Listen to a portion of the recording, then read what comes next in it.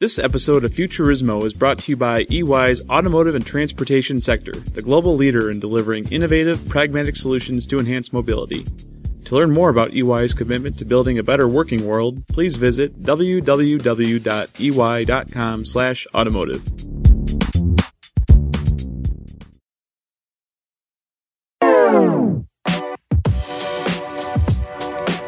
Welcome to Futurismo, automotive news podcast on the drive towards tomorrow. My name is Shraz Ahmed, and today we're going to start with a segment from a local radio morning show in the Detroit area. 96.3 WDVD. A lot of these jobs that they're talking about in this article, the 38% of our jobs, a lot of them have to do with transportation. That stupid automated car thing is not a good idea. Yeah, bring it to me. I'm ready. No. Let's do it. I think it's a bad idea. Why? This recent episode of the Blaine Fowler Morning Show was an illuminating look into how some everyday Michiganders feel about self-driving cars. Take this one caller. As drivers, we make decisions all day long about how to manage the traffic around us, and I don't think a computer's going to do that. What happens if there's a guy at the side of the road trying to change his tire, and he's hanging into the lane? As a driver, you make that choice to move around him. Will a computer do that, or will a computer choose to stay straight and hit the guy? It's frightening. It is a little scary. I'll be honest. I don't know all the answers either. But I do know that if we want self-driving cars to be the solution to preventable traffic deaths, congestion, and long commutes, the technology itself will need to reassure riders with the message, "You are safe and everything is under control." So far, our investigation into the art of human-centered design has led us into the past to see why one early safety technology was hated by American drivers, and into the cockpit of an airplane to see what an intuitive relationship between man and machine looks like. If you haven't heard those episodes, I'd go back and check them out. Today, we're finally going into the car. We'll meet interaction designers who test far-out ideas. We'll take a look at how Faraday Future's FF91 EV autonomous production car will communicate with the world. And we'll find out how researchers are approaching one of the biggest challenges in automation. To begin, we're going to the 2017 CES convention, where I started my investigation. It's a sprawling tech showcase in Las Vegas where car makers, suppliers, and startups ask the big questions about the future of cars. Whether it's about interacting with technologies like gesture, whether it is about getting into from manual mode to an automated mode. This is Prashant Haladi. He's an engineer with the mega supplier Robert Bosch. I lead the Center of Competence for Human-Machine Interaction, which means we keep always the user in the center of the concepts or solution that we develop. It might be old people who are terrified about sitting in a car. And we try to understand what is it that makes you terrified about that. And we try to extract principles from that. How can we make these people more comfortable? We were chatting right beside Bosch's concept show car. If you've never been to one of these conventions, you have to understand that concept cars are usually there to push the limits of what a company can achieve with technology, rather than just what's affordable. Bosch's car had all kinds of wacky technology. For instance, in between the front two seats, there was a haptic gesture control sensor, so that you could wave your hands to control basic functions and actually feel tingling on your skin to know it's working. With futuristic technology like that, I asked Haladi how they approached the challenge of user design. We have graphical designers, we have interaction designers, we have software engineers, all different disciplines coming together and just thinking about, hey, how would this look like in the future? And what would make me comfortable in this situation? And from that, we try to derive some of the inspiration. That inspiration can take many forms. Buzzers, blinking lights, you name it. The way I think of it is that designers like Haladi are essentially creating a new language, one that uses all of our senses to send us messages. Back at CES, I continued to look for more evidence of this linguistic creation at work, and ended up outside a booth in a crowd gazing onto what was probably the most talked about car at the show. Faraday Future's FF91, the buzzy vehicle from a startup car maker that wants to do everything different. So when we first started talking to them, they were clearly wanted to make a statement with this vehicle, which they've very successfully done. This is Kim Korth, president of Techniplas, a supplier that has developed lighting solutions for car makers such as Daimler and BMW. They've mostly worked on in-car lighting, but for the FF91, they were tasked with developing exterior lighting that doesn't just illuminate. We think of ourselves as taking lighting from being traditional, functional, help me light to read a book or see in front of the car, and really turning it into a primary interface between the people and the vehicle. People are kind of scared of technology right now. There's so much going on in autonomous vehicles and different kinds of things that we think that the lighting is a very comforting and a very human kind of way to communicate. Korth took me on a walk around the FF91. It's a gunmetal silver crossover that kind of has the shape of a flattened jelly bean. Techniplas integrated a long strip of lighting that runs across the bottom side paneling, around the front of the car, and to the other side. In white light, subtly illuminated diamonds based on the Faraday logo cross around the vehicle and softly fade in and out. Korth told me that this is not how it always looked. Well, it was funny because the first time we saw this, or the first iteration, my initial reaction was kind of looks like a disco ball from the 1980s.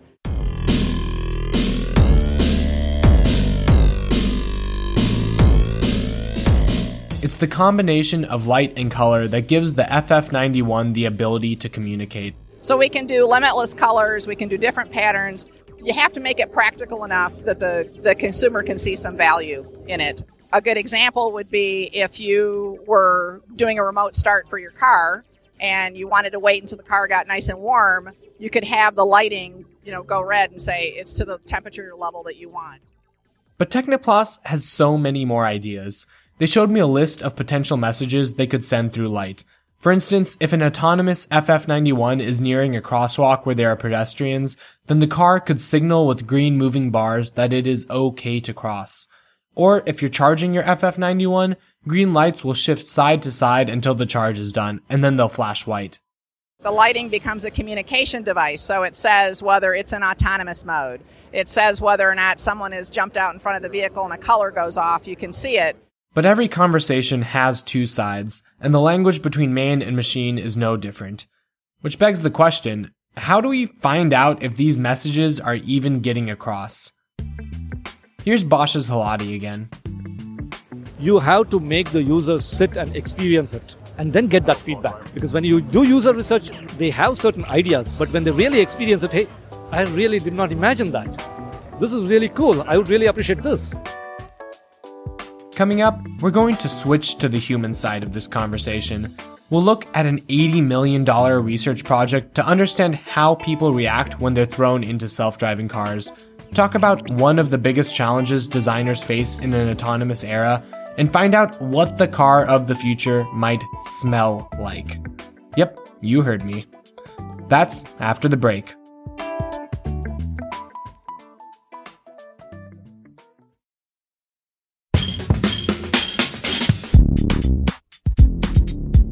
Automotive news publisher Jason Stein sat down with EY Global Automotive and Transportation leader Randy Miller to discuss how the industry is remodeling for mobility.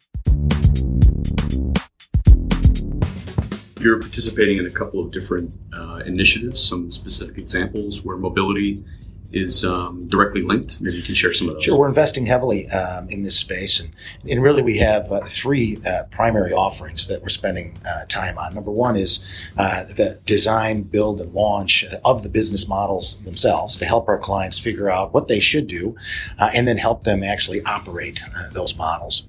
What we've also seen is a huge talent gap as part of the launch of those models. And so what we're building is a talent marketplace that's going to be proprietary to EY that'll allow our clients to package up the key competencies that they need, whether it's entrepreneurial experience, specific startup experience, or specific mobility experience, and be able to rapidly acquire that talent and actually purchase it in creative ways.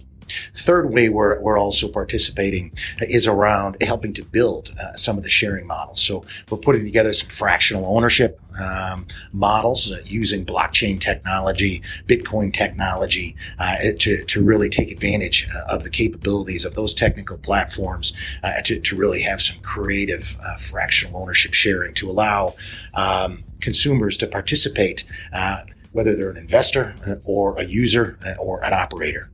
Fairly creative, and we're seeing some interesting movement on that.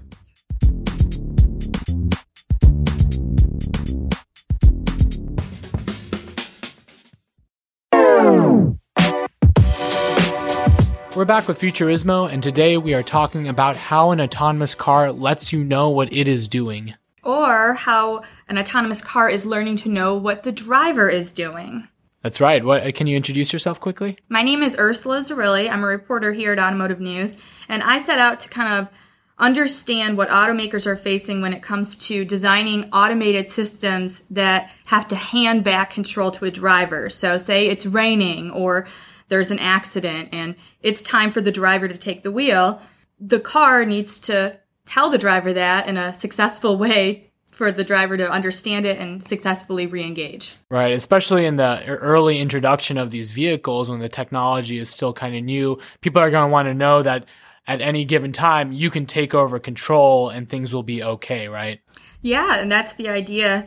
And that's why the University of Iowa has a whole simulator that's designed to look at these issues. So I spoke with Daniel McGeehee. He's the director at the university's National Advanced Driving Simulator. And that's basically an $80 million facility. It's like a basketball stadium. And inside of that facility, there's pods that participants are put in. And the pods are like the size of a vehicle. They sound like a vehicle. They use sounds to make it feel like you're in a vehicle. They're surrounded by monitors, so they're seeing what they see in a car, and they're hearing what they hear. And they use this simulator to see how participants respond if they're in an automated system and the system regains or tells them to regain control. So you hop in a pod and they kind of shoot you around an autonomous road, and all the while they're like observing what you're doing, right? And then something goes wrong.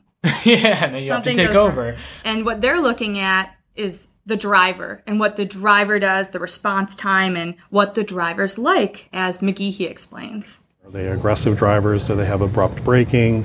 How do they steer? All those kinds of things we can put into essentially a profile, a risk profile, if you will, to see if they're a person that we're going to be worried about taking over too late. And these aren't new problems, right? Like when I'm driving, I'll throw on cruise control and I'll kind of shift back or kind of relax.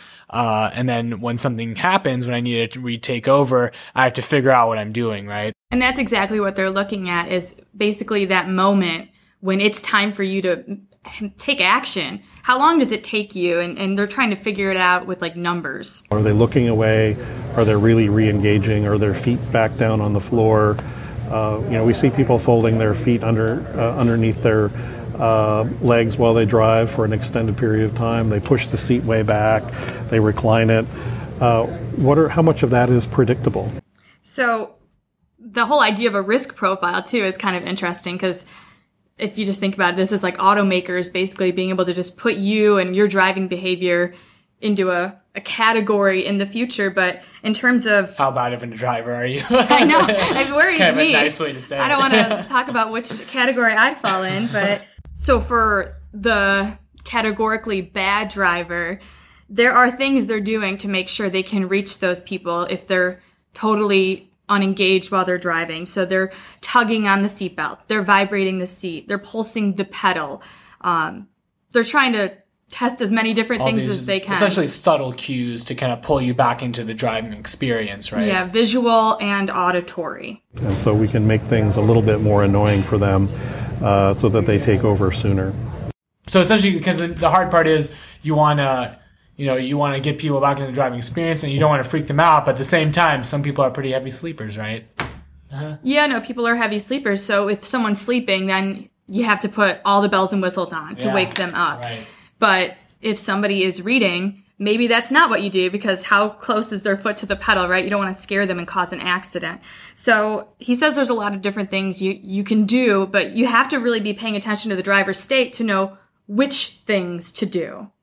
There's a nuance in how you design alerting systems to get a person to re-engage without it being a nuisance. So nuisance alarms become our biggest enemy, because if a driver begins to mistrust the system because it's always setting off alarms, they're not going to use the system, or they're going to turn it off and not use it. So one of the interesting alerts that he was talking about, though, is he actually went to a study in England where a professor is trying to see how odors might alert someone. Like smells. And coincidentally, they use the wintergreen odor, and it works. It doesn't annoy anybody, and the like car the can little just... thing you hang from your... I thought it was funny there's wintergreen wintergreen, because isn't that like the one that's like the main odor thing? Right, the standard car freshness smell.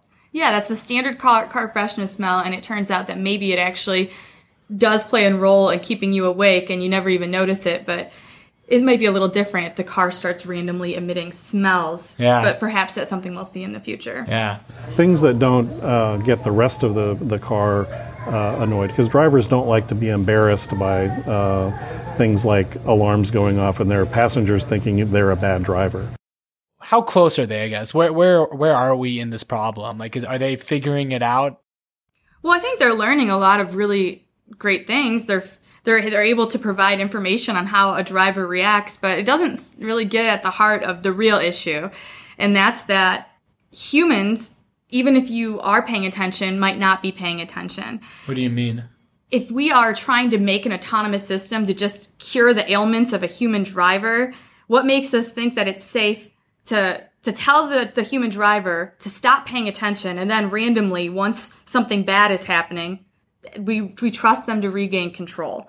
And McGehee doesn't actually have the greatest answer to that problem either. We have many, many cases where the driver is looking straight ahead, their hands are on the wheel, they're daydreaming, and so our vision systems tell us, our computer vision systems say that driver's looking straight ahead, and we make assumptions about whether they're engaged or not. And all of us have experienced driving to work, and all of a sudden we're back home or we're at work, and we just sort of skipped across in a time warp and have no recollection of what we just experienced. But we were piloting a 4,000 or 5,000 pound machine through fairly complicated traffic. Which is kind of a terrifying thought, right? But it's totally true. Sometimes we're driving and you're just cruising. Yeah, and say that he explained to me later, we tend to overtrust the systems. So once you've trusted the system so many times and the vehicle tells you it's time to regain control, what tells us that maybe even if the vehicle is saying, hey, it's raining, it's time for you to regain control, your muscle memory might press that button, but maybe you're not ready to regain control, right? So passing that control back on could become another dangerous situation if they don't get this right, basically. That's great. Thanks for coming and talking to us, Ursula. Thank you for having me. Like I said at the top of this episode, I don't have all the answers. But I do know that the people you heard that called into the Blaine Fowler Morning Show most likely aren't going to be reassured anytime soon. Because let's face it, learning a new language is hard. Here's Dr. Patricia DeLucia, the Texas Tech psychology expert we spoke with a few episodes ago. I mean, the thing about a new technology is that, it's not what the person is using, right? So it's not part of their habit. It's not what they're familiar with. To make the change is difficult. And it all comes back to us. As humans, we are a messy, emotional, complicated species. But then again, we always have been. When it comes to the endless march of innovation, we usually muddle through and find ourselves more adaptable to new technologies than we ever thought we'd be going in. Here's how Kim Korth from Techniplas responded when I asked her if the company worries about being too far out. Yeah, you have to be careful because, so when we talked about this conceptually until you saw it on the car, it was harder for people to figure out, well, what's that actually going to look like? How is it going to improve my vehicle experience? Once you see it in person, you begin to understand, wow.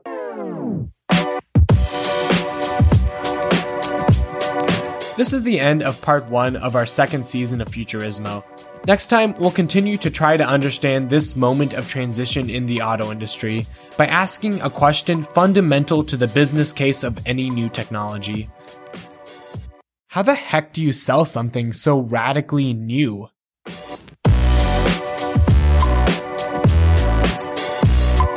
This episode of Futurismo was produced by me, Shiraz Ahmed, and by Ursula Zarelli. We were edited by Sharon Silcardi and Tom Warbeck. Shout out to 96.3 WDVD and the Blaine Fowler Morning Show for discussing self-driving cars. You can find more of their episodes at www.autonews.com/WDVD. If you enjoyed the start to our second season, please help us out by leaving a review on iTunes. Or if you just want to say hi, shoot me an email at futurismo@autonews.com. That's FUTURISMO. Futurismo is a podcast by Automotive News, the leading publication in covering the auto industry. Check us out online at www.autonews.com or follow us on Twitter at automotive_news. We'll be back in 2 weeks with part 2 of our second season. Until then, well, I'll let this robot say goodbye for me. Thank you for listening to Futurismo. Aren't you glad we have better ways for computers to talk to you than this?